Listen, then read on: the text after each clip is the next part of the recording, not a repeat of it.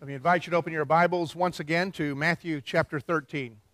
Back in October, we began a series looking at parables that Jesus shared with his disciples that illustrate the principles of the kingdom of heaven. At the time, we said that I'd shared with you that most scholars would say the idea of kingdom of heaven, kingdom of God, they're interchangeable. They are speaking of the same thing. They just are doing so in different ways. We also define the kingdom as the reign of Christ in the hearts and the lives of God's people everywhere, realizing that the kingdom, in one sense, knows no geographic boundaries. It's not defined by geography, and it has no boundaries.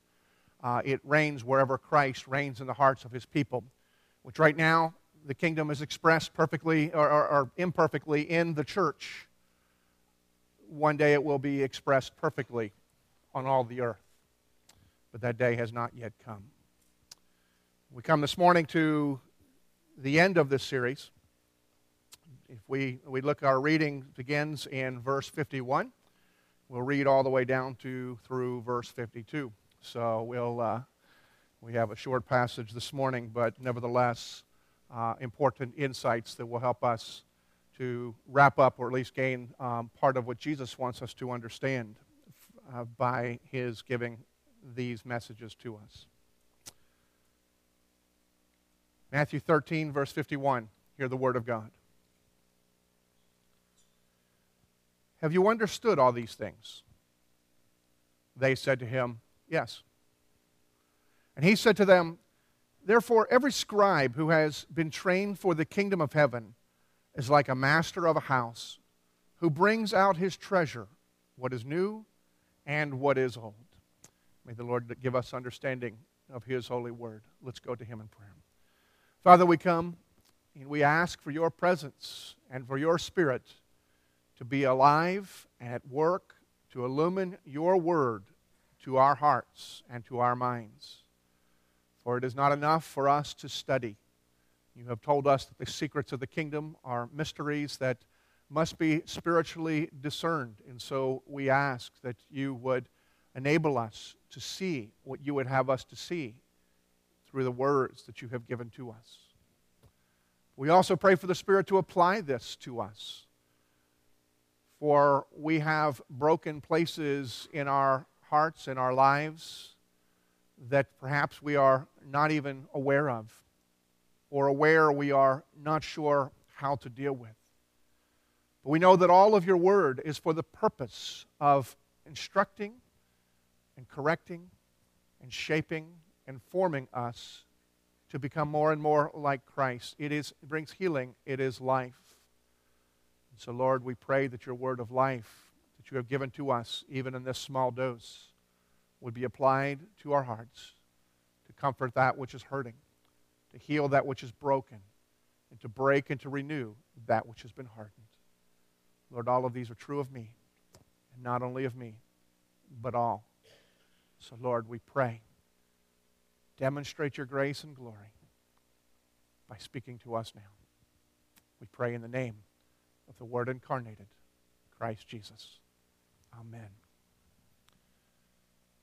Have you ever taken the time to look at stained glass art? It comes in a number of different forms. Some of it's very simple. We have had at times little pieces of stained glass that we would stick with a little thing onto the window in our kitchen, and so as the morning sun would come up, it would reflect the light through it, and we'd have different colors in different places depending on the level of the sun in the sky through the window. Some of it is far more complex. If you were to go into some of the great European cathedrals, and perhaps even a number of great cathedrals in our own country, there are tremendous ornate pieces of art in the form of glasses. And in many of those places that there are a number of windows, each window having a picture that tells a story, and all of them together telling a larger story. But what's intriguing about stained glass is not just the picture that comes when you can recognize what they make up, but that each piece of the glass, each piece is uniquely shaped and beveled and colored in order to be beautiful in its own right, and at the same time work with all of the others to contribute, to create a composite of the picture that we see.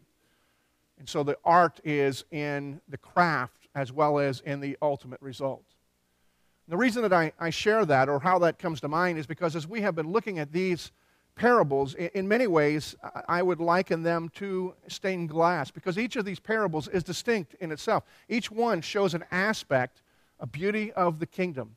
And yet, by the question that Jesus asked that we're going to look at this morning, we realize that Jesus also intends us not to have a bunch of information, but to see all of them as important, but to see all of them together as well, as they create a composite picture to help us to understand about the kingdom of God.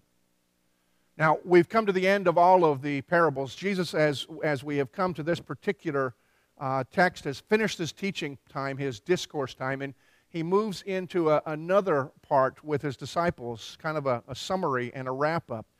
And Jesus, after he finishes teaching all of the different parables, he asks them a question. He asks a simple question. He asks them, do you understand all of this? And as I said, it's a simple question, but it has some important implications for us to consider as we also, by extension, are being asked this very same question. Do you understand all of this? First thing that I think that we need to see, in many ways it is foundation, perhaps it is elementary, but we don't want to move on and assume anything. But by this question that Jesus is asking his disciples, he does tell us this, that knowledge about the kingdom is not enough. There's a difference between knowledge and understanding. Jesus didn't ask them, did you get it? Could you go and tell it? He asked them, do you understand? And by the word that he uses, I think that it's important for us to be able to answer his question.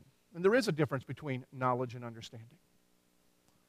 Many of you, maybe most of you, have probably seen the movie Good Will Hunting that was written and produced by, at that time, two young actors, Matt Damon and Ben Affleck. It's impressive, not only because of the story itself, but the age that they were when they wrote this and produced, and then they also starred in the story as well, in the movie. But it's the story primarily of a young man. His name is Will Hunting, who grew up in a very problematic childhood. We find in the movie, is a genius, has an intellect, particularly with mathematics, that is off the charts, that his capacity is only shared by a handful of other people throughout the world. His genius is so great that it's barely recognizable, although he also seems to have a photographic memory and can learn almost anything. Just unbelievably smart. But growing up, he had been abandoned and abused and passed from foster home to foster home, and in each of those circumstances, not only did he experience rejection, but in many of them, he also experienced physical abuse, and that shaped him and that hardened him. And so he was basically a loner with a group of friends. Not uncommon for somebody who grew up in a situation like that. He was angry, acted out in a number of ways, which got him in trouble with the law. And so early in the movie, we see him with a group of friends getting into a fight. In this case, Will Hunting breaks his probation and then is sent to jail, where he's bailed out by a professor from MIT who had stumbled upon his genius and wants to take him under his wing and mentor him. Part of the agreement to get him out is that he would be in counseling.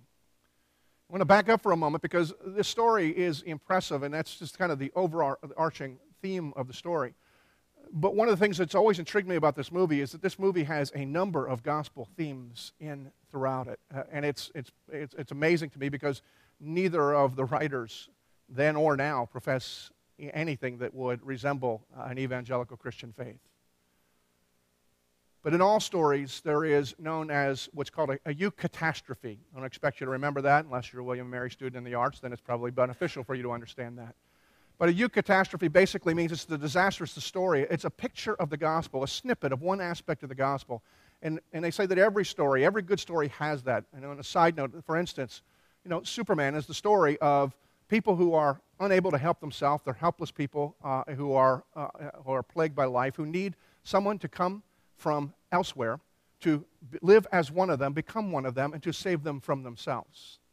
It's in many ways a distortion. It's a picture of the gospel. It's a snippet of the gospel. Every great story has a picture of that. And I have found that in this film, in Good Will Hunting, there are many, many pictures of the gospel that fit this category. Most profoundly is found in the relationship between Matt Damon's character, Will Hunting, and the psychiatrist or counselor that Robin Williams plays in the movie. After being sent to the different counselors, Will Hunting, in his hardness, he works over several counselors, and they all quit, throw their hands up, and say, this kid is hopeless. And finally, the professor goes back to his college roommate, Robin Williams, who is both brilliant and as rough-edged as Matt Damon was, having grown up in the same neighborhood and also in a very broken home. Robin Williams engages this young man, and this young man is as hard on Robin Williams as he has been on everybody else, but Robin Williams is able to take it. One thing that happens in their first encounter is that Matt Damon's character looks at a painting that's on the wall behind Robin Williams' desk. And then he begins to analyze it. And then he begins to critique it and saying, I'm not sure about the colors, and he brings the different criticisms apart and saying, I don't know who painted that thing, but they must have been off their rocker. And I don't know what you paid for it, but that thing is a piece of trash. It's a ripoff. Robin Williams then says, I painted it by numbers. And having obviously struck a nerve, Matt Damon doesn't back down as if he, remorseful, let off. He goes for the jugular. He puts on the steam, and he intensely tries to hurt and to offend Robin Williams. Robin Williams' response in this is not to take the offense and quit, but he loves the young man even more. The session is over, but he's intrigued. And so the next time they get together, they're out at a park bench, and Robin Williams is trying to cut to the heart, playing in many ways, doing exactly what Christ does for us, what the Holy Spirit does for us. He just exposes the heart of the young man and exposes the real condition that doesn't see immediate results, but becomes a pivotal part of the movie. Robin Williams sits down with him and he says, I can't begin to understand the depths of you unless you're willing to share. He says, if I ask you about art, you would just tell me everything that Michelangelo has done. But the truth is, you've never been in the Sistine Chapel. You don't know what it smells like in that place. You've never experienced it. If I asked you to tell me about love, you would just probably quote one of Shakespeare's sonnets, but you have no idea what it is like to give yourself completely and unreservedly to another, and to have them give themselves to you fully and completely, and to become one in purpose, in mind, and really in essence. You have no idea of what that's like. And as they continue the conversation, which is very short, Robin Williams gets to his point, he gets up, and he walks off, leaving the young man to think about what he wants to do next. What Robin Williams demonstrates there is the emptiness of having knowledge, but not having understanding. I believe that when Jesus is asking this question, he is bringing that to our attention as well. He says, do you understand all of these things? He's asking them, not did you just learn, not can you repeat, but he's asking them, do you understand? And understanding requires more than just exposure. It requires experience. It requires being shaped and impacted. I think that we need to realize that when Jesus is asking this question, implicit for the disciples and all who would be his followers, is that it's not enough to simply have knowledge. It's not enough to know the story or be able to retell the story. We need, as followers of Christ, to be able to experience and to understand each nugget, or maybe a better way of putting it is each plate of glass and the gospel contained in them, in every story that he tells. This shapes our heart and this prepares us. We need to be those who ask ourselves, do you understand? Not, do I know? And ask ourselves that question regularly. and not settle for being mere knowledgeable about our Bible, not merely informed by our Bible, but formed by God's Word. That's when we understand. So I look at that, there's another thing, though, that we need to understand that it helps us to at least flesh out the fact that knowledge of the kingdom is not enough. And I would say this, as I look at this and I think through this, I think we see in this discussion that understanding the kingdom is really somewhat of a relative thing. By that I mean,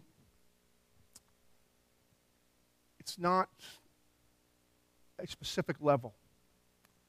It may mean one thing here and something else there. That makes some people uncomfortable. I know I'm not going down the road of relativism or postmodernism or anything else with that. But we need to understand and look at what takes place here and realize what it means to have understanding be a relative thing. If you look at the discussion, it's really kind of interesting. Jesus says to his disciples, "Do you understand all these things?" And how do they respond? "Yep, got it." If you were to give a quiz, give a test, I'd get an A. Got it all down. I can repeat the stories. We're ready to go. We got it. And Jesus doesn't say, yeah, right. He doesn't confront them in any way about their understanding. But here's the question for you. Did they really understand? There's no way. If we look at the evidence in the rest of the Gospels, and we look at their lives, and we look even at their own writings, we realize that they had, in one sense, they had no clue what he was talking about. They took it all in, they heard it, but they didn't know. How do we know this? Well, when Jesus actually started to experience serious persecution and was on his way to the cross, all of them abandoned him, all but one denied him. If we look at the conversations that took place on the way to the cross, all of them were continuing to ask questions about what's in it for me. I'm committing myself to your kingdom. I'm following you, Lord. I'm going to do what you tell me to do. But I want to know when I'm going to find the pot of gold at the end of the rainbow. When is this going to be profitable for me? When are we going to be in power? When are we going to become comfortable? When are we going to become popular? Those were the questions they were asking. In fact, some of them were audacious enough to ask, when are we going to actually be the ones in power? And the others got angry with him, not because they thought that it was an inappropriate question, but because they all wanted to be in power themselves. They just didn't have the guts to ask the question. They were all still self-absorbed. They were using the principles of the kingdom that Jesus had taught them, and they learned them all, but they were still revolving around themselves. They still wanted to know what was in it for them, not how is this going to bring glory to God, and how is this going to really manifest the kingdom. They didn't get it. If you read their own epistles, Peter, John, later on, and they talk, and what they say at that point is far more profound than anything they say at any point during the Gospels. In fact, sometimes they even allude to the fact that we didn't know. We thought we knew, but when I look back, and from what I know now, I realize what I knew then, I didn't know anything. They didn't have their aha moment until after Jesus had raised and after Jesus had ascended. And then it began to click for them, and they began to put together all of the pieces, and then the depth and the glory and the beauty of all that Jesus was teaching them, which they appreciated, even though they didn't understand, began to connect with them and began to shape their hearts and their lives and then their ministry. Every aspect of their life took place after that point. But that's not what's taking place here. Jesus is asking them after this discourse, relatively early in the book of Matthew, and saying, do you understand? And they say yes. And they don't. And they do.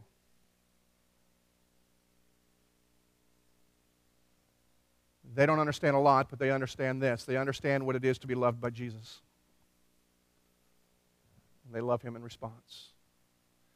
They understand that Jesus is a treasure, that they may not understand what he's worth, but they know that he's worth everything, and they put everything behind him in order to be with him and to follow him. And they experience hardships along the way. And they have questions they don't understand, but they continually endure, so there is a level to which they do understand. They do not have profound understanding, but they do have simple understanding. They don't really understand, but they do understand at the same time. And when I think about that difference in their lives, it brings me a lot of comfort, because what it tells me is I don't have to be a great, profound theologian to experience the love of God in Jesus Christ. I can know a little, and experience the blessings and the benefits that go with that. If we simply know and love and value Jesus and the gospel of the kingdom, even if we don't know necessarily what that means, there is benefit in that. If we look at the disciples' lives, we also should be encouraged, if you are like me and realize, I don't know what I know and what I don't know. What I do know is I don't know what I should know. Can you say that again 3 times? That's not in my notes. I did that all extemporaneous. Anyway, that's, I don't even know what I just said. But anyway, that's, but we look at the disciples who didn't know, who knew, who later know. And they are an encouragement to us because we realize by their example, if you know enough to love Jesus because he has loved you, and you know that Jesus is worth everything, even if you don't know what everything is worth, and you're willing to follow him and walk with him, then his promise will be true, that you will grow, you will mature, your understanding will expand. Peter himself actually says this in a command form when he says, grow in grace and knowledge of our Lord Jesus Christ. He's perhaps looking back at his own experience and realizing what he didn't know, but now where he is, with that understanding, he realizes that there's quite a bit still yet to be known. But the disciples are an encouragement to us, and when I say that there's a relative, the understanding of the kingdom is a relative thing, I don't mean that what's true for you is not true for me. Truth is truth. But what I do mean is that we may be at different levels at different times. We may be in different levels from other people in terms of our understanding. But that does not keep us from being a part or beneficiary of all of the promises of the kingdom that Jesus makes through the teachings of these. Jesus doesn't say you don't know enough. Jesus simply says yes, takes their yes, and allows them to live with that because he knows that he's going to grow them. And that same promise that is true, was understanding for them, is true for you and for me. And the last thing that I want you to consider is this. Those were foundational and those are important, that we need to realize that knowledge about the kingdom is not enough and that our understanding is, in some sense, relative. But third, and I think really what Jesus was aiming at here is for us to understand, is that understanding about the kingdom effectively mobilizes God's people toward mission. Now, some of you may be scratching your head and saying, where do you get that? Well, let's look at the discussion, or let's look what takes place after Jesus asks them the question and they give the response. Jesus comes to them and he's finished his teaching. He's asked them the question, do you understand all of this? And they said, yep, we got it. Jesus then moves on and he gives an illustration. It's also an application. And to me, it also seems very, very weird. If I was there that day, I'd have thought, okay, important truth, tuck this one away. I have no idea how that is related to what we've just been talking about. The reason I know that I would be that way had I been there with the disciples is because I was that way when I was looking at this text and studying this text. I'm looking and saying, there's got to be a connection because it's the same conversation. I even did enough study to say, okay, is this one of those situations where the translators didn't break it where they should have broken it? There are some cases, and the numbers are just put in the wrong places, and it should start a whole new paragraph, and it's not the case.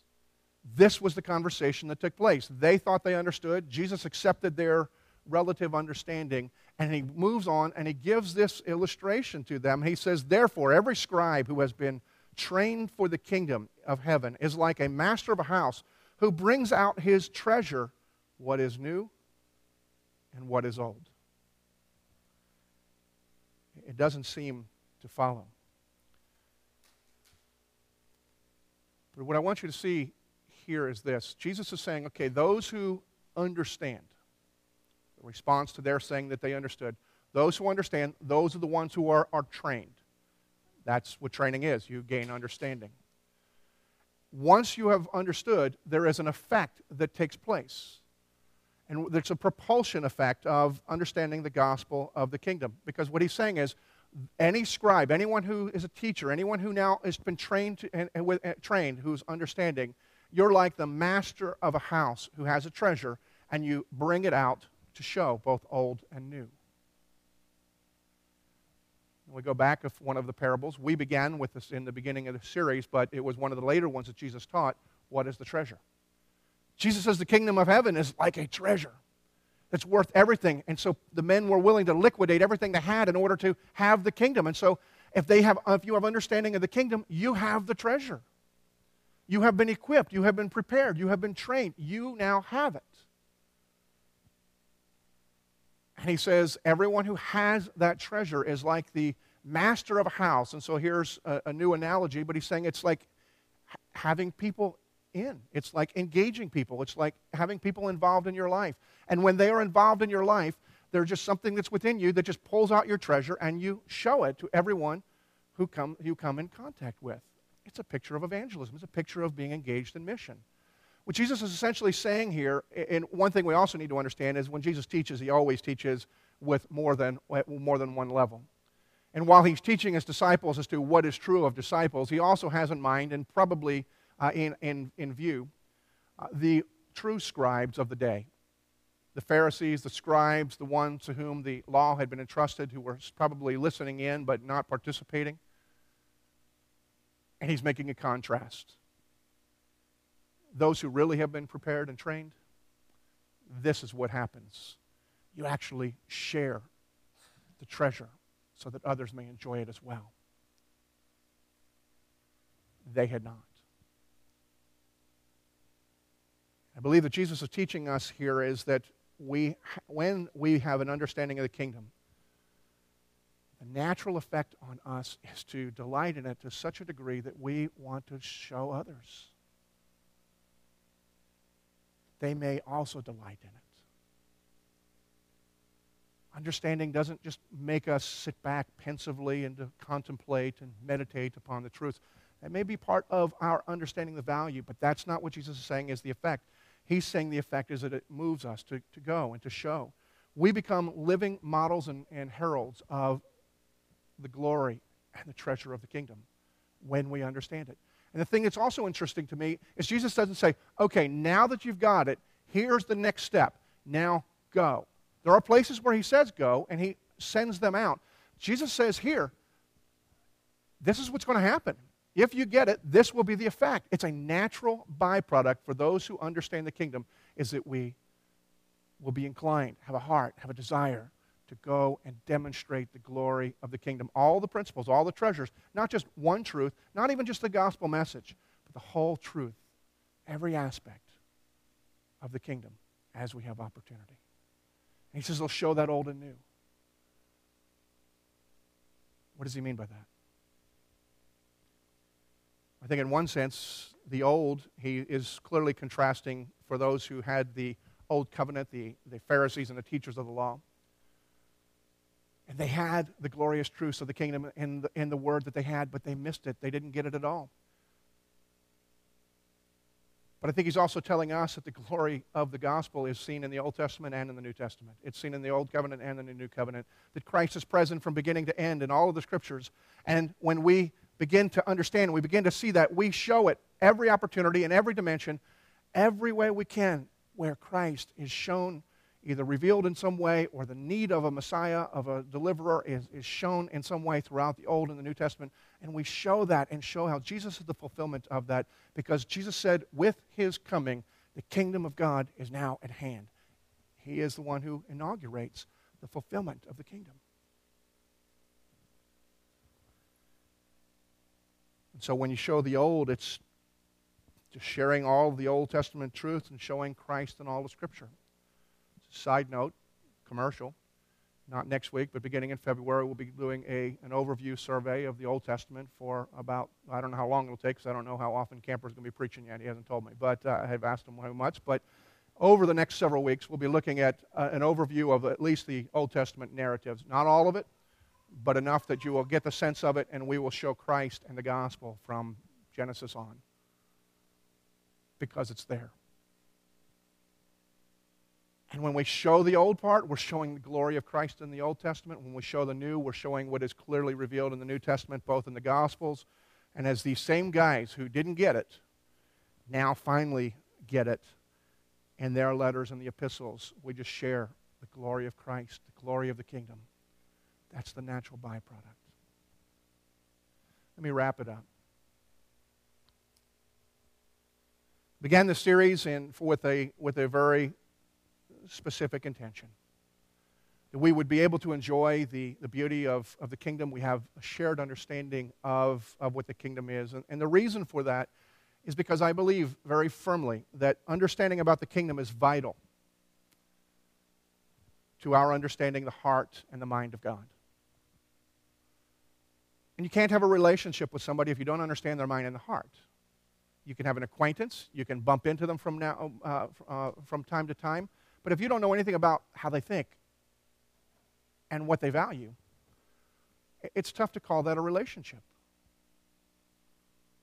And so understanding the kingdom, Jesus has presented the heart of God, the plan of God, the promises of God in a stained glass window composite form here in these parables, that we see the kingdom that Jesus came to inaugurate, the centrality of Christ in that, the reign of Christ for our hearts and lives, and some of the values that are both internally and propelling us outward. And along the way that we can have a relationship with God that is deepened and informed. It's important that we understand as part of the stained glass window that we are all a part. If we are in Christ, we then become one of the panes. Now, in a good way, not pains, like pain in the neck, but panes in the window. We are uniquely made and formed and colored in order to bring pleasure to God and also to be a demonstration to the world of what the kingdom is like. Every one of you. And my hope for all of us who are here this morning is that we would not only be a people who are kingdom-oriented, committed to mission and the advancement of the kingdom in this world, but we would be a people who also deeply treasure the gospel of the kingdom and all of its promises that God has given to us. And corporately for Grace Covenant Church, my hope is that not only will we be known to be a church that turns our eyes toward the kingdom and we are governed by Christ and by His rule, but that the kingdom of God would be demonstrated in our midst by our life together. It's said that the kingdom of God is the church is a colony of heaven. What's a colony? A colony is simply an extension of some other body that lives by the same rules, by the same standards, and under the same governing authority. We are a colony of heaven. We don't experience all the benefits of it. We are not in the direct physical presence of God. He is present spiritually with us at all times. But nevertheless, we are guided, we are empowered, we are comforted, we are corrected, we are instructed, all by the King who is reigning physically in heaven and who will reign physically in heaven. We will be with Him one day. But in the meantime, when we live together in accordance to the kingdom principles, not only are we reminded and get a taste of what is to come, we are now a picture of what is to come, or we should be. I hope we will be. I pray we will be. We are living vessels demonstrating the glory and the grace and the love of God as it's expressed to one another and to the world around us.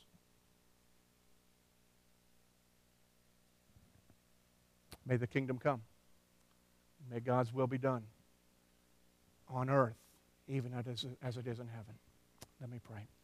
Our Father, as we come this morning and consider this passage, I do pray that you would help us to ask and give truthful answers to the penetrating question, even if we ask only ourselves. For you have asked, because you have chosen to reveal this question. Do we understand? I pray that you would enable us to be both truthful and hopeful, that where we find ourselves coming short, we would realize that there is not only need for growth, but opportunity for growth, that you have promised to be at work in us until we all grow into full maturity of Christ as one body of whom Christ is the head. Lord, that is our dream, though I may be the greatest offender and hindrance to it at times. I pray, by your grace, day by day, we would see it more in our reality until the day that Christ returns and we see it in its full reality.